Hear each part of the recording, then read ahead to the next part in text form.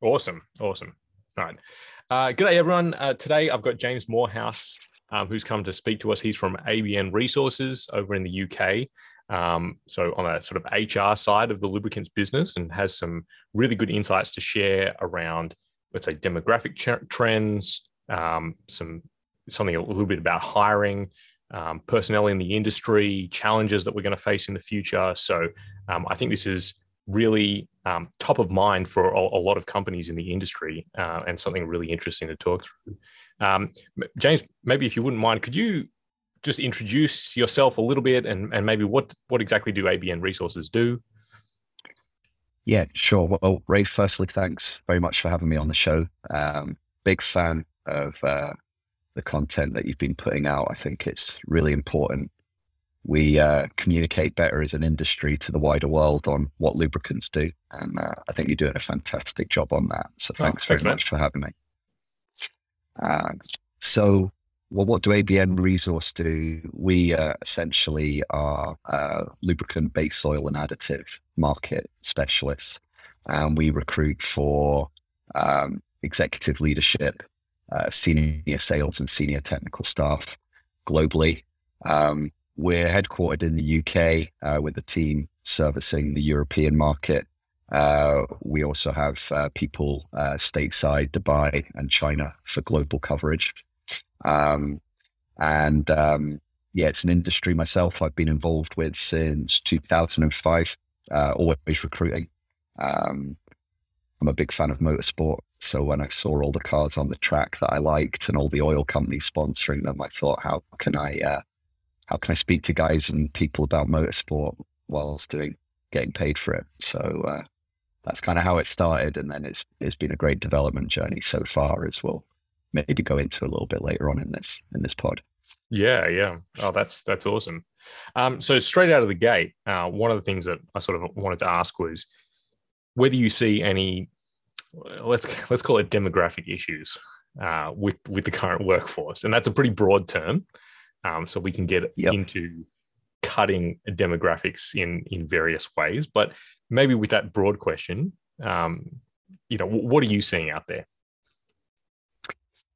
Yeah, I think if I kind of frame that as like a diversity and inclusion question, and is there an issue? I think there's definitely pockets of good examples in the industry with D&I initiatives and policies. And I think inherently the industry is an inclusive, approachable, and welcoming one. Uh, but if I was giving a school report mark of the industry as a whole, the mark could do better. Yeah. Um, we did a trend survey a couple of years ago, which went to a global lubricants audience, and the research was quite clear that there seemed to be certain role types focusing on certain gender types. But I think if I could stretch things a little bit wider, purely away from demographics, so not just race, ethnicity, gender, age, religion, Mm. sexual orientation, physical, diversity and inclusion goes to differences in education, personality, skill areas, experiences, communication styles, and knowledge pools, and that cognitive piece is a really big one for me, essentially. So, how do we get a diversity of thinkers, brains, learning coming into the marketplace? Some big oil companies like Shell, Chevron, ExxonMobil, they're well on the way with quite long-standing initiatives around D&I and improvements in that. But, more widely, when you go into the heartbeat of the lubricants industry, which is a lot of privately owned multinational organizations, I don't think a lot of them have a clear D&I policy. So I think that's where the could do better bit comes in. Yep. And, you could read countless reports from all the household names of studying that you'd respect. So Harvard, Deloitte, Gartner, the conclusions from their reports on D&I are overwhelmingly clear that, this is a pathway to high performance business cultures. And from that flows growth and greater profit. So, Mm. we need to be doing it more seriously. So there's kind of like a business imperative to go after. Um, I guess what you're talking about is sort of diversity of thought, right? So people coming from different backgrounds. You were speaking kind of to the education piece. So maybe you have people that are educated at university level versus some people at trade schools. Um, having all of those people come Yeah, together, they can they effectively make more effective teams. Is that kind of what you're getting to? definitely. Yeah. I mean, you could look at it from a moral and ethical standpoint that it's just, good to have equality and fairness for all. But, I think you have to kind of make a rational business case for these things as well. And, it's proven with teams in the top percentile for cognitive and ethnic diversities. These are outperforming their industry peers, you know, in some cases by as high as 25 to 35% higher when it comes to profitability. I think that was in the Deloitte D&I report from a couple of years ago. Yeah. Um, so, and the industry is going through change. So recruiting people, we get a brief where it's like, I just need someone like me, but 10 years younger. That isn't really going to be the type of person to solve the challenges that we're facing. You actually need some new ways of thinking and some new experiences to come and meet the challenges and navigate them. Yeah, it's sort of interesting that you say that because in some ways our industry is uh, let's say should already have quite a fair bit of exposure to that kind of thinking, right? I mean, when you go on site, for example, usually you've got a split between let's say, for example, like what you would colloquially call white collar and blue collar, right? So Yeah. maybe university qualified engineers versus trade, fitters. And in most people's experience, I don't know too many people who haven't had, some kind of light bulb of insight that has come from someone on the other side, so to speak, right? That's pretty commonplace in our general work environment. So it makes sense that kind of shows up in business performance as well. So yeah, you get it. Absolutely. yeah, I think one of the things that often gets talked about, specifically when we talk about demographic groups, is definitely the age of the industry. Yeah. The let's say the perception. I have no numbers, right? So all my evidence is completely anecdotal, but the perception is that we have a very aging workforce. My own experience in Australia is that there are a lot of people who have either recently retired or been made redundant, not of their own volition. Is that, first of all, is that a global thing? Well, first of all, is it real? Is my perception of the situation real? And is it confined to certain parts of the industry, or is it global? How aware are, let's say, for example, the executives that you talk to? Are they aware of this issue if it exists? Yeah. Okay. Well, I think a few questions to address there. I mean, is the industry aware of an aging workforce? I think there is an awareness. Is there actually an aging workforce? Yes, there is. I mean, again, from our studies and research, the biggest percentage of people currently working in the industry are 50 plus. So the conversations I have with executives is concerns about there being enough next generation talent to come through and succeed the experienced hires who are going to be retiring. I think it's really important that we shouldn't overlook the great value that all those experienced hires who are close to retirement are delivering. But we do need to work on that knowledge transfer and continue developing new talents in the sector to minimize this disruptive effect that's going to be happening soon, where there's mass retirements from industry and not the necessary supply coming through. So although it's an issue, we still don't see a huge amount of action around it. people are living longer, they're keeping healthy, so they're working longer. Some traditional markets are contracting, so demand is a little bit down. We've had other matters to attend to in recent times over the last couple of years. So we did pretty well to get 10 minutes into this recording and not mention COVID, but there you go. I think that's been a big thing for a lot of people to focus on and just get through that. Mm. Also with the rise of new technologies, things like AI, not all the jobs that are getting vacated are like direct replacements. But again, with that technology and emerging markets as well, there's new jobs coming up that need new skills. And, those people in the lubricant industry now are going to have to learn how to pivot into those areas. And we're also going to have to understand how to hire from allied sectors, more diverse backgrounds, so we get the skills pools in to fit the new trends in the lubes industry. Yeah. So maybe one of the questions I was going to ask you is sort of around how do you attract talent to the industry? For me, that's always been an interesting question because I kind of fell into this industry by accident. But now that I'm in it, I'm really enjoying it, and I'm amazed at kind of the diversity of the problem set, right? So the one thing I've always enjoyed about being a lubrication engineer is that you get to be involved not in a specific industry, but in all the industries. You just sort of don't have to pick, a specialty. You get to be a bit of a generalist and work across mining, oil and gas, transport.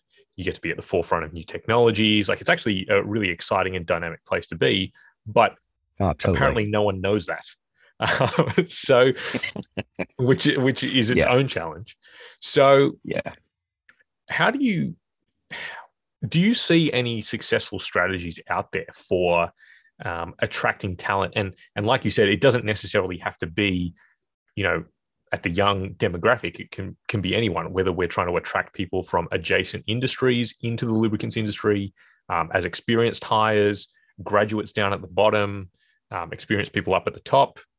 What kind of successful strategies have you seen? Yeah. So like, firstly, I totally agree. Like, when you get into the industry, it is awesome. Like, there is so much variety going on. The people are really cool. And, I think what it can do for career development and career growth and the opportunities it can give people, for me, it's pretty tough to beat, I think.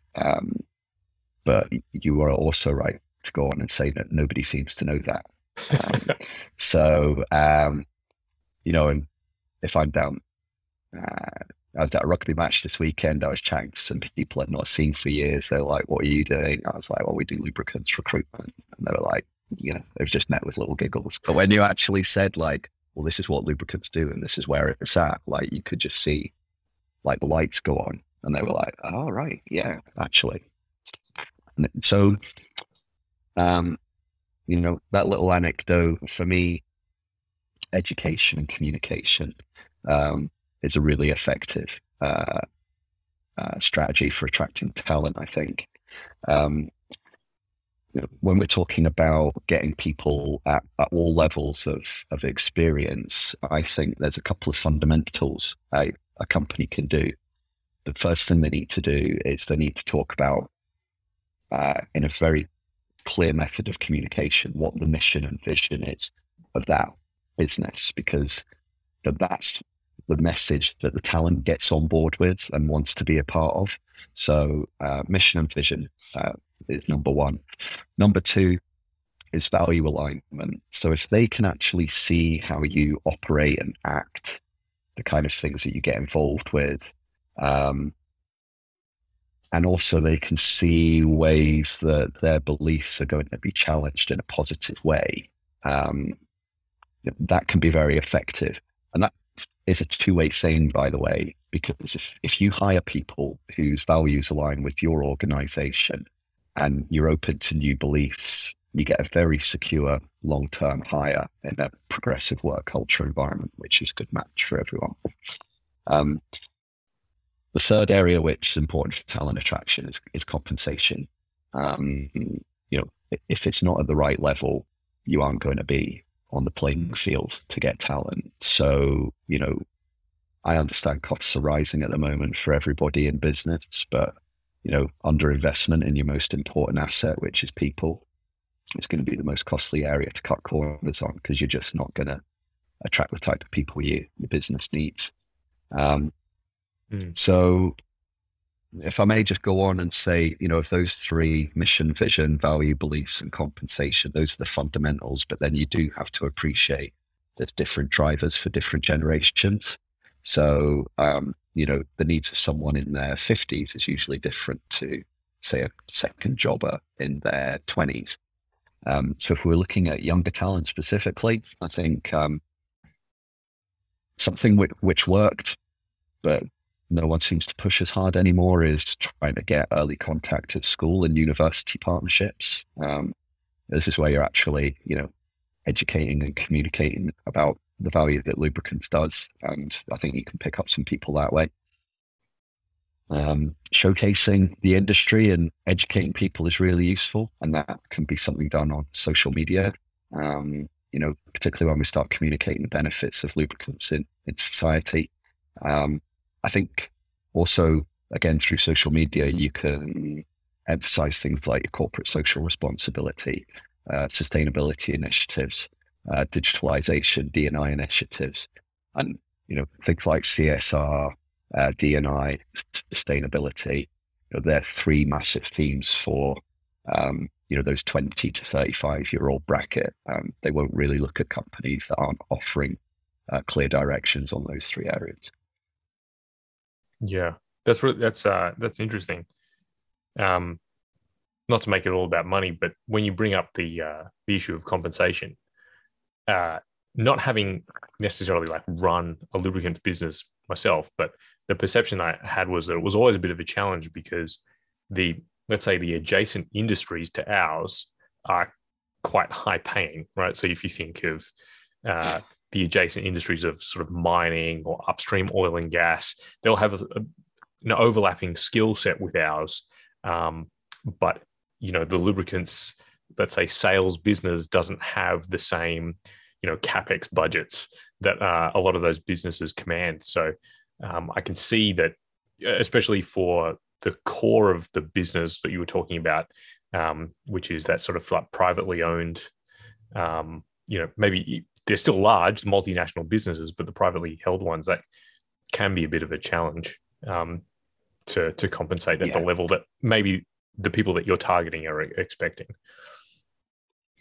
Yeah, I get that. And actually, I'm glad you raised it, because it allows me to clarify the point, I think.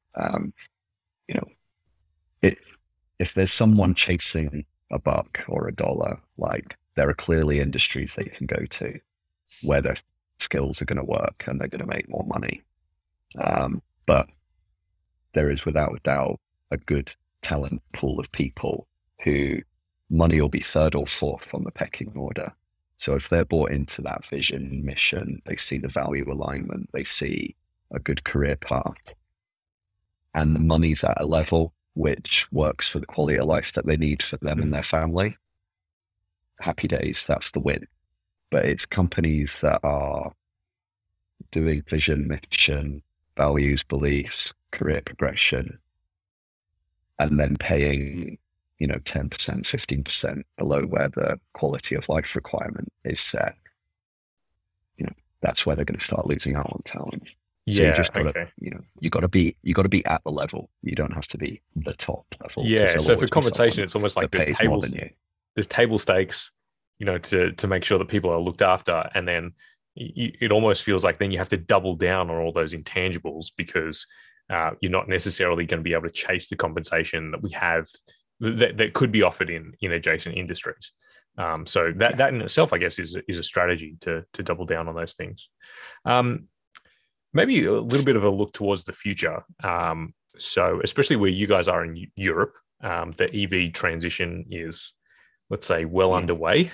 There is skepticism across other parts of the world about how fast it's going to happen, but I think the general feel is that it will happen. It's just a matter of timing now.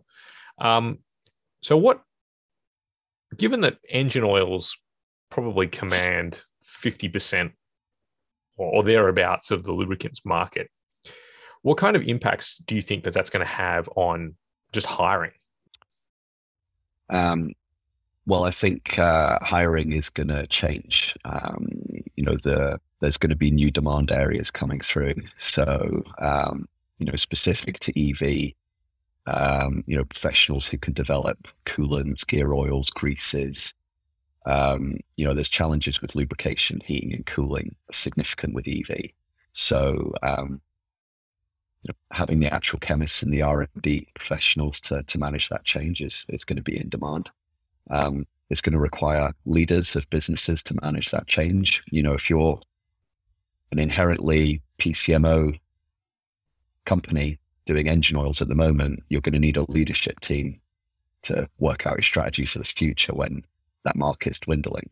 There's going to be a revision to supply chain, cost management. So that's all going to require some skilled workers to manage those areas as well.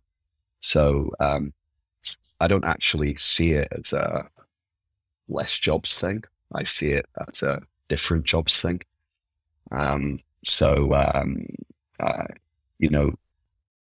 If I was in that corner of the market just now in passenger car and thinking about the future, I've given some specific roles where I see demand, but then beyond that, I'd be practicing my soft skills. So what are my communication abilities like? How adaptable am I? Can I solve problems? Am I creative? Do I have good interpersonal skills? Because if you get skilled up and trained in those areas, you're going to be allowed to pivot into those new growth sectors in the lube market and go on and have a really amazing career in corners of the world which are becoming increasingly important with these new technologies. So just maybe to pick up on something you said earlier, because you did raise the idea of more AI and more technology maybe backfilling some of the jobs. So but at the same time in your answer just then, you've talked about doubling down on the interpersonal skills and those kind of, I hate the term soft skills, but because they are real skills, right? But yeah. So you think you see that as still being valuable, that person to person interaction long term is the way to win. Definitely. I mean, if I looked at digital transformation, which is a huge area of growth in the lube sector, you still need people to run digital transformation initiatives. In fact, I was speaking with the head of digital transformation for Shell downstream, and he said, 30% of it's the technology, 70% of it's the people. So actually, managing the projects, implementing the ideas, making it work. The robots aren't here to take our jobs, as it were, with AI or anything like that. It's just going to change the way that we're going about doing our work. And I think that's a good thing, actually. It can make working environments safer. It can take away, dare I say it, kind of mundane and boring jobs, which can be automized or automated. Use those skill sets in other areas to be more effective. Yeah. And maybe kind of a question, sort of a last question about the future. If we do think that a lot of the market is going to sort of pivot away from that PCMO space into, well, naturally the other area is industrial, which seems to continue to see pretty decent growth across the world. Conscious that we are losing technical expertise at that top end, which, as you pointed out, is hugely valuable. There's a whole demographic of people that have 30 to 40 years of experience in the industry. And we're potentially going to lose them in the next, let's say, 10, 15 years. So that seems like a challenge to pivot from a PCMO-focused industry to an industrial-focused industry. And maybe if I can sort of flesh out some of the challenges, because in PCMO, there's a lot more standardization. right? So we have a lot more regulation or self-regulation of the industry, which means that, a lot of the engine oils, not that they're the same, but there's maybe not as much technical expertise needed to put together, a PCMO business versus an industrial, which can be quite tailored and very specific. So do you have any thoughts on how to make that pivot? Because it's a big one, right? Like if you have a PCMO focused organization trying to switch over to industrial, that's a big change. Yeah. Well, I I totally agree. It's a massive change. I can even think just the other week we had a global product management role for like an EAL business. One of the backgrounds they said they consider would be automotive, lubricants, and I challenge their thinking on that because I just think that for me there was too many differences between the market sectors and the applications knowledge to be effective from day one. So, how would companies pivot? I think that's a tough one for me to answer because I'm a recruitment guy, not a big strategy guy.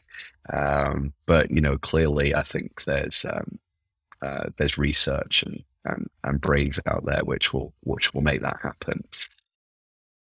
Personnel wise, and how do you make that pivot happen? I think I would be a bit more qualified to speak in that area. So there's a requirement for training and development. Be that in company training, external consultancy support, or there are partnerships with universities around the world which hold tribology courses.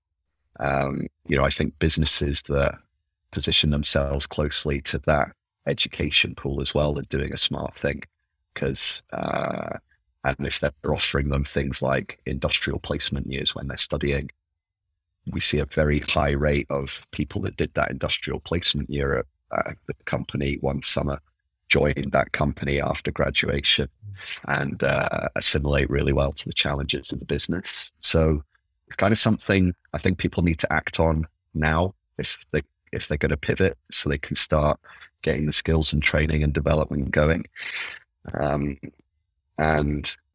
Again, I think that comes back a little bit to the talent attraction piece we talked about as well, because I think if we are pivoting to more sustainable offers, we can communicate what lubricants are doing on the journey to net zero and lower carbon economies.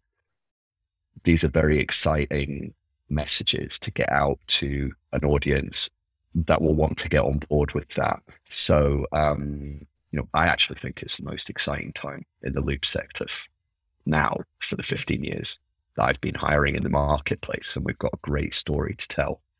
Something to be really, really proud of and an exciting future. But communicating that to a wider audience and training the talent we've got today to pivot is going to be how we make that transition, I think.